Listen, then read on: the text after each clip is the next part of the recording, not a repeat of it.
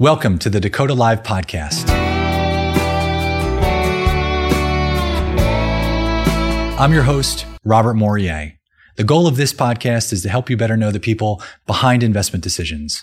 We introduce you to chief investment officers, manager research professionals, and other industry leaders to help you sell in between the lines and better understand the investment sales ecosystem. If you're not familiar with Dakota and their Dakota Live content, please check out our website at dakota.com. This content is provided for informational purposes and should not be relied upon as recommendations or advice about investing in securities. All investments involve risk and may lose money. Dakota does not guarantee the accuracy of any of the information provided by the speaker, who is not affiliated with Dakota. Not a solicitation, testimonial, or an endorsement by Dakota or its affiliates. Nothing herein is intended to indicate approval, support, or a recommendation of the investment advisor or its supervised persons by Dakota. Today's episode is brought to you by Dakota Marketplace. Are you tired of constantly jumping between multiple databases and channels to find the right investment opportunities?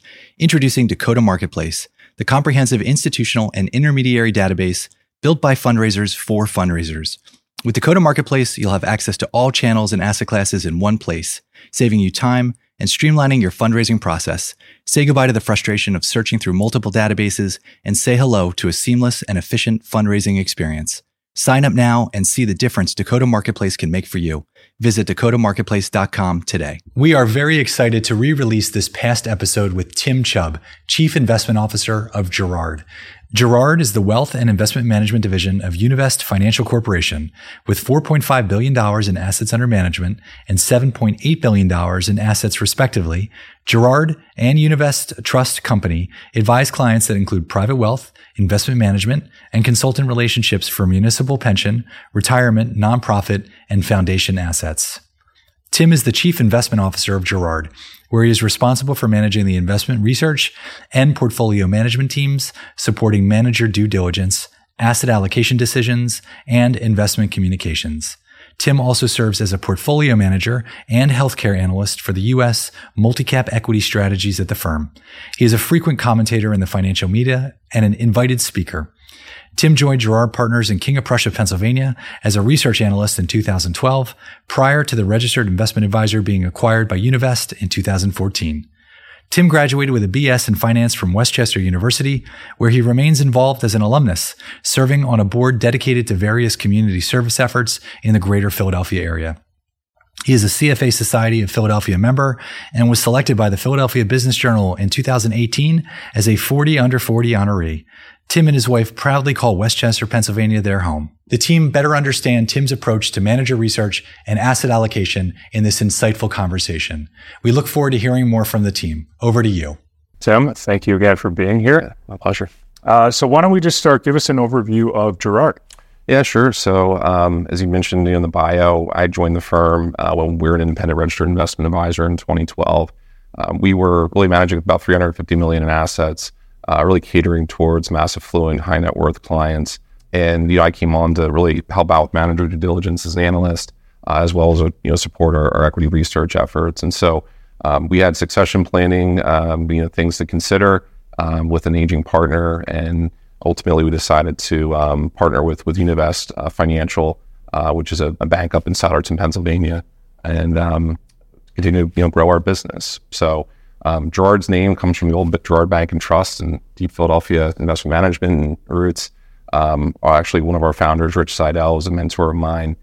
He decided to, as the BNY Mellon acquisition was going on, to grab the names. And after starting a cash management business and selling it to Legg Mason, they opened up our doors, as the RA back in 1999. But Univest has been a bank since 1876, so coming up on 100.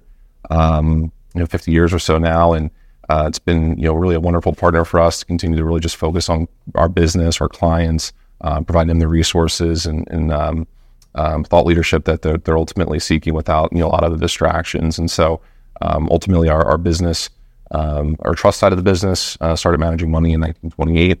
So we've had a long history working with clients, both in predecessor Girard Bank to Girard Partners and of course across the entire Univest platform.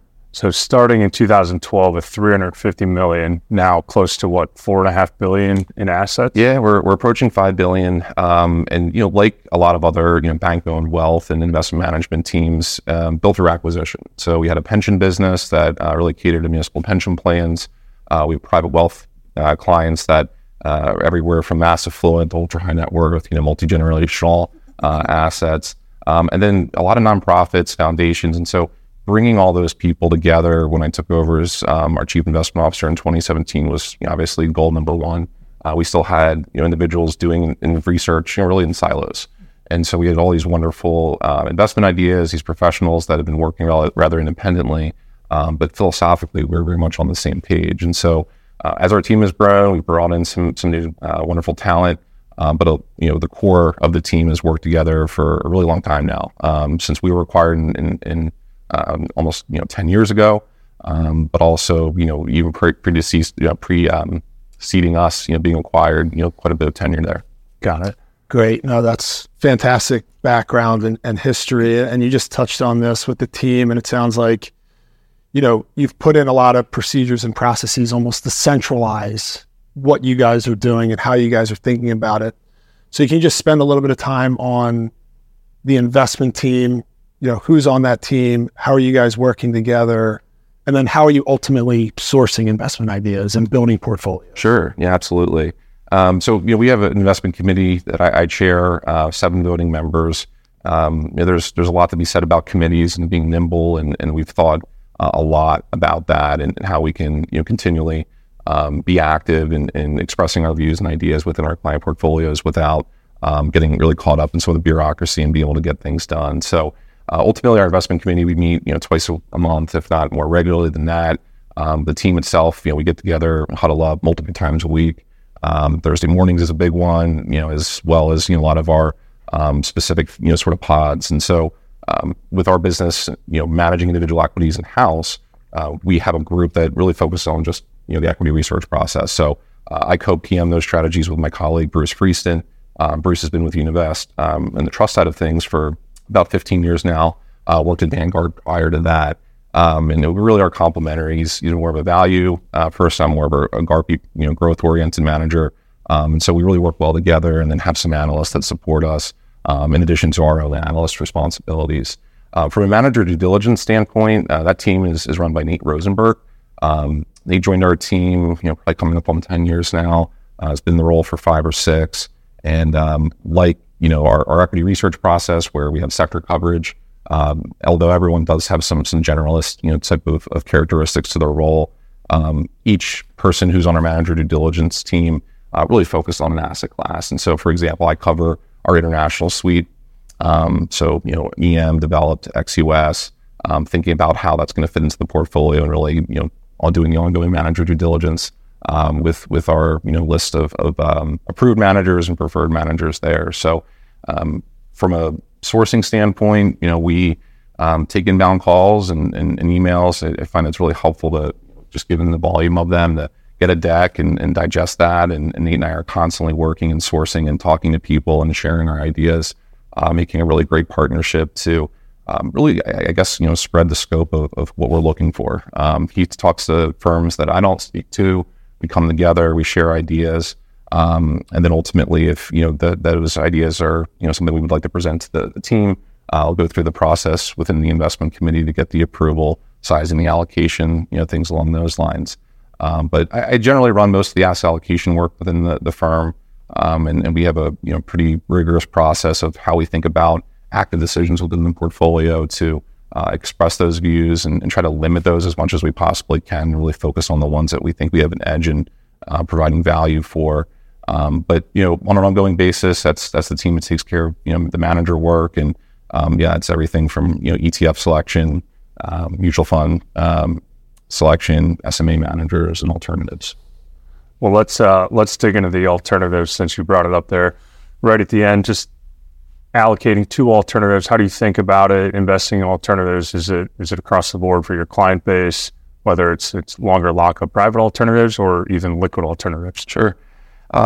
We've thought a lot about alternatives over the years, and we think of ourselves as these long-term investors, and when we're getting an enormous amount of really exciting opportunities in our inbox, as alts have been more democratized, we've really taken a step back and say, what are we solving for here?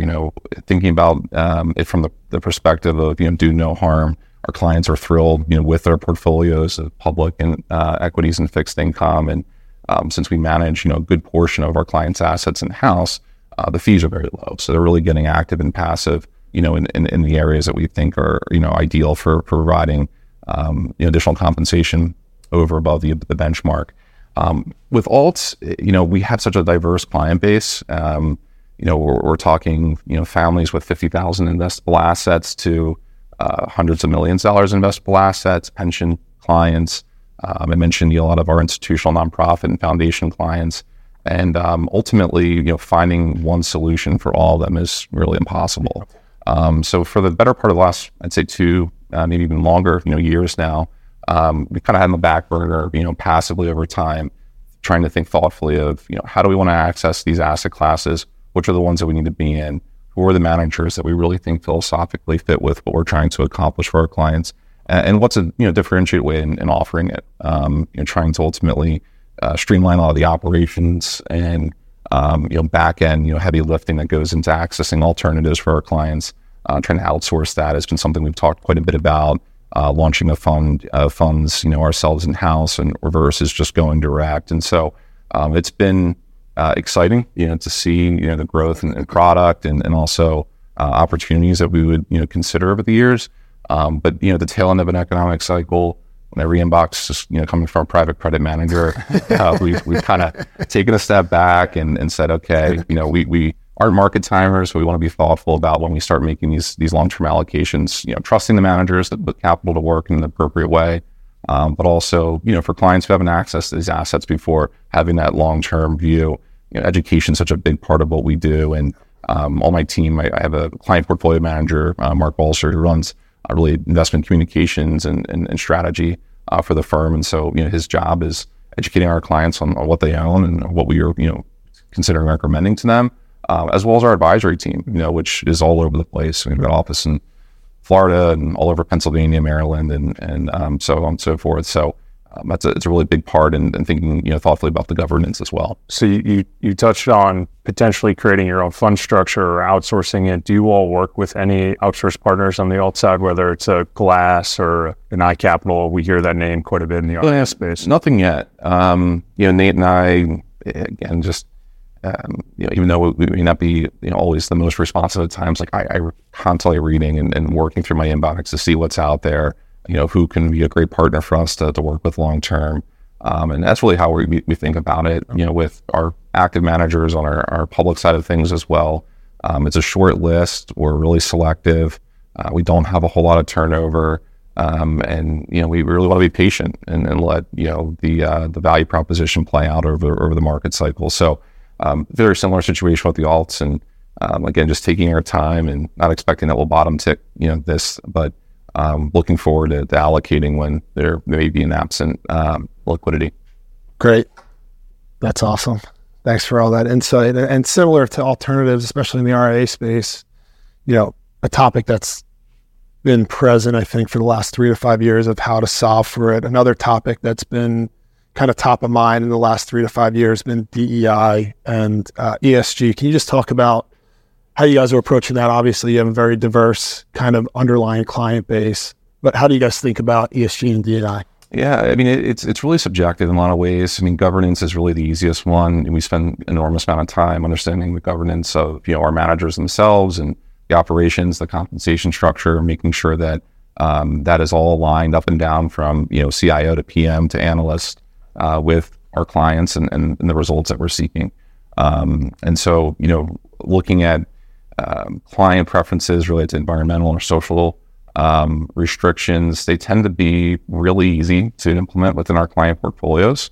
Most of our managers, are going to, be higher quality. Like they're not going to own the business that's, questionably, interlinked with the, Communist Party in charge of the country and, having some of those, potential conflicts. And so as a result, like we look at the data, we talk to our clients who care about it, and show them that, hey, we do have really favor, a lot of the, again, subjective, ESG characteristics that, they might be looking for. But most of the work is just exclusionary.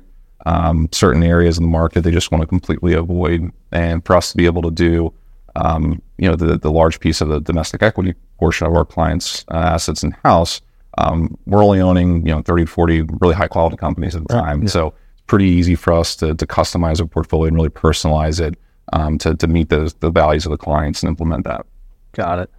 All right, so you gave us a good overview of the team sourcing investment ideas, right? So ultimately, right, we're calling on you and Nate as an example, and then kind of what does that process look like in terms of what is a win at Girard, right? Is there an approved list or a select list, or do you have discretionary models where you're plugging in a manager and there's a mapping of assets immediately, or is it kind of a advisor by advisor allocating basis? Yeah, it's what we've spent a lot of time on, since the last 6-7 years now since I've taken over, is really trying to streamline that into making sure our best ideas, our best managers are in our clients' portfolios, and really being selective around that. And so we've gone through a lot of consolidation, of the models that existed within each of the lines of business, and really just have one centralized view. We run a taxable and tax efficient, a fixed income sleeve for our clients, and there is some customization around vehicle, whether it's SMA or if we're going to run a ladder in house, or do they want to have some of the satellite managers that we really like to allocate in credit or securitized multi-sector exposure. But from a duration standpoint, from a credit standpoint, there's a lot of consistency. Well, there's a tremendous amount of consistency across both of those two strategies, and that's something that we think about as an investment committee constantly. It's what are the active decisions that we're making related to duration, and what are the active decisions by selecting these managers making that ultimately impact our portfolio as we roll it up and understand how it's going to work with one another. Same thing with international. We have our core sleeve, we have our core managers, and then obviously the same on the domestic equity side of things for clients who aren't purchasing or recommended one of our three core multi-cap equity strategies. So as far as a win, like I mentioned, our list is small. We do have a bench in certain areas that's bigger than others. Being that we have retirement plan assets, we've got multiple custodians, sometimes getting access to some of our favorite strategies that, either soft or hard close can be difficult. And so, it starts with a screen, and we really try hard to figure out what that investable universe for us would look like.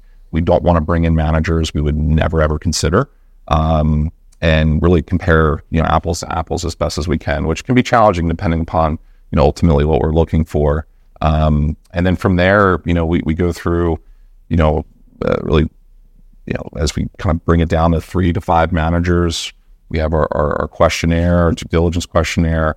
We have our Q&A, that we really want to focus on during the call, with teams, with the decision makers, which is really always valuable for us to really hear directly and trying to understand just how engaged is the portfolio manager, how do they work with the analysts, and being that we do a lot of, we manage those equities in house. I think we have maybe a little bit of a different perspective in being able to disintermediate that with in the interview process. So I guess long story short, we replace a manager. It's typically a 1-for-1 swap. Mm-hmm.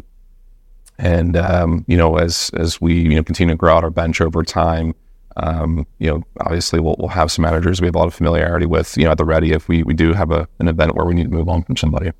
Awesome, that's great. Appreciate that color. You just mentioned access to managers. Do you all invest in boutiques? And then I guess the follow-up question there that everybody would ask is, how do you define a boutique? Are you looking at newer strategies, lower track record, maybe lower asset base? Just how do you guys think about that? Yeah, it's a great question, because I think, as you implied, like you ask different firms, there's going to have different opinions. I mean, for us, boutique is different from emerging. We love boutique managers. We really enjoy working with firms that, maybe have some small teams where we get tremendous access to them. As an equity manager, also, doing the asset allocation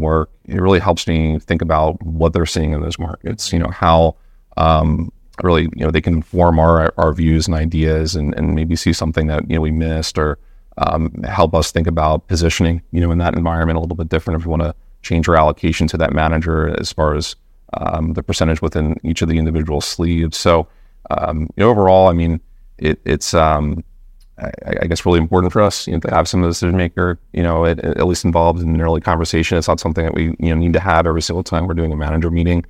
We tend to do 2 to 3 check-ins a year, and obviously if there's something that comes up between check-ins, we'll reach out, but really trying to understand when they're going to underperform, and it's a when, not an if. And we want to be great partners long term, and if we're not properly diversifying the portfolio and that risk with other managers and other allocations within the portfolio, we're not doing our job, right? And so, I hate when I hear, from your side a little bit, just the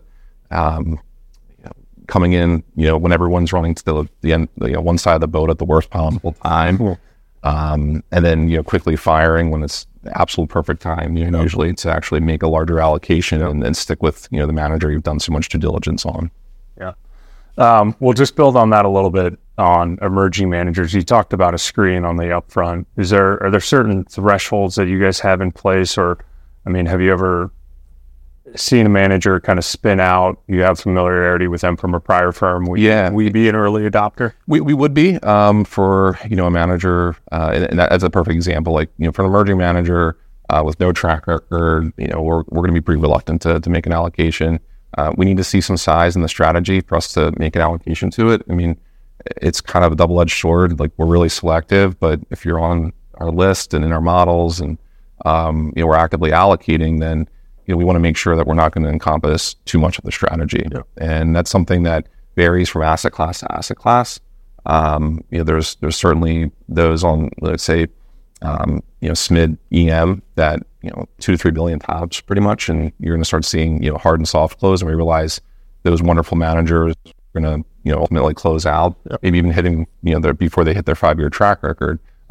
Same thing on the credit side of things. We have, a relatively boutique manager there who plans on, soft closing relatively soon, which, we're thrilled to hear. But as far as, that's really kind of how we discriminate, boutique versus emerging.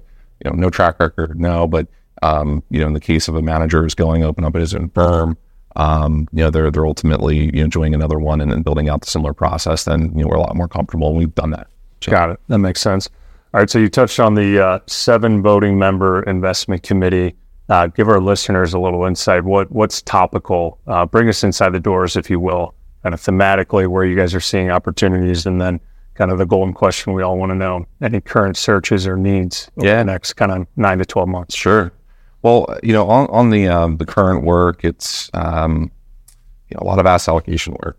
Figuring out where we want to be, where our managers have moved. That constant refresh and view into how we position relative to our best ideas. And so, for example, we had bumped up our allocation to below investment grade bonds at the end of last year, early this year, and had just felt like compensation was really attractive. And although spreads weren't at levels where you would typically see, weren't at levels, I guess we're at levels that were more consistent with the default rates in history.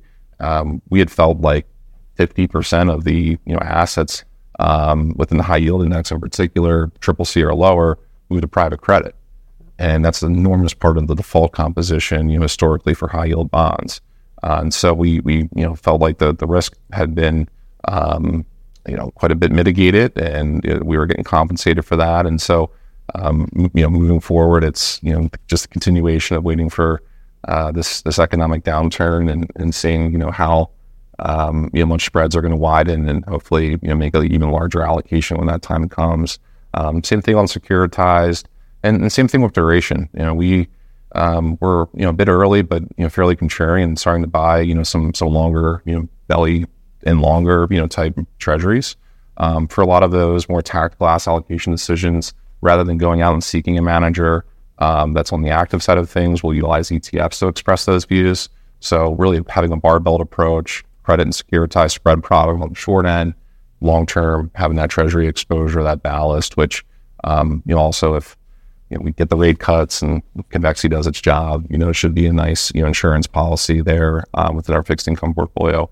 On the international front, EM has been front and center. We've done a lot of work there.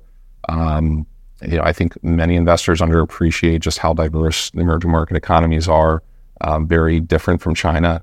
And, we certainly have spent a lot of time thinking and learning about, what's going on. And we've, even talked about, should we select a manager who's going to allocate to EM ex-China? But then we have to make a call on China. And that's not a decision that we think that, we would have, success with repeatably, over the long term.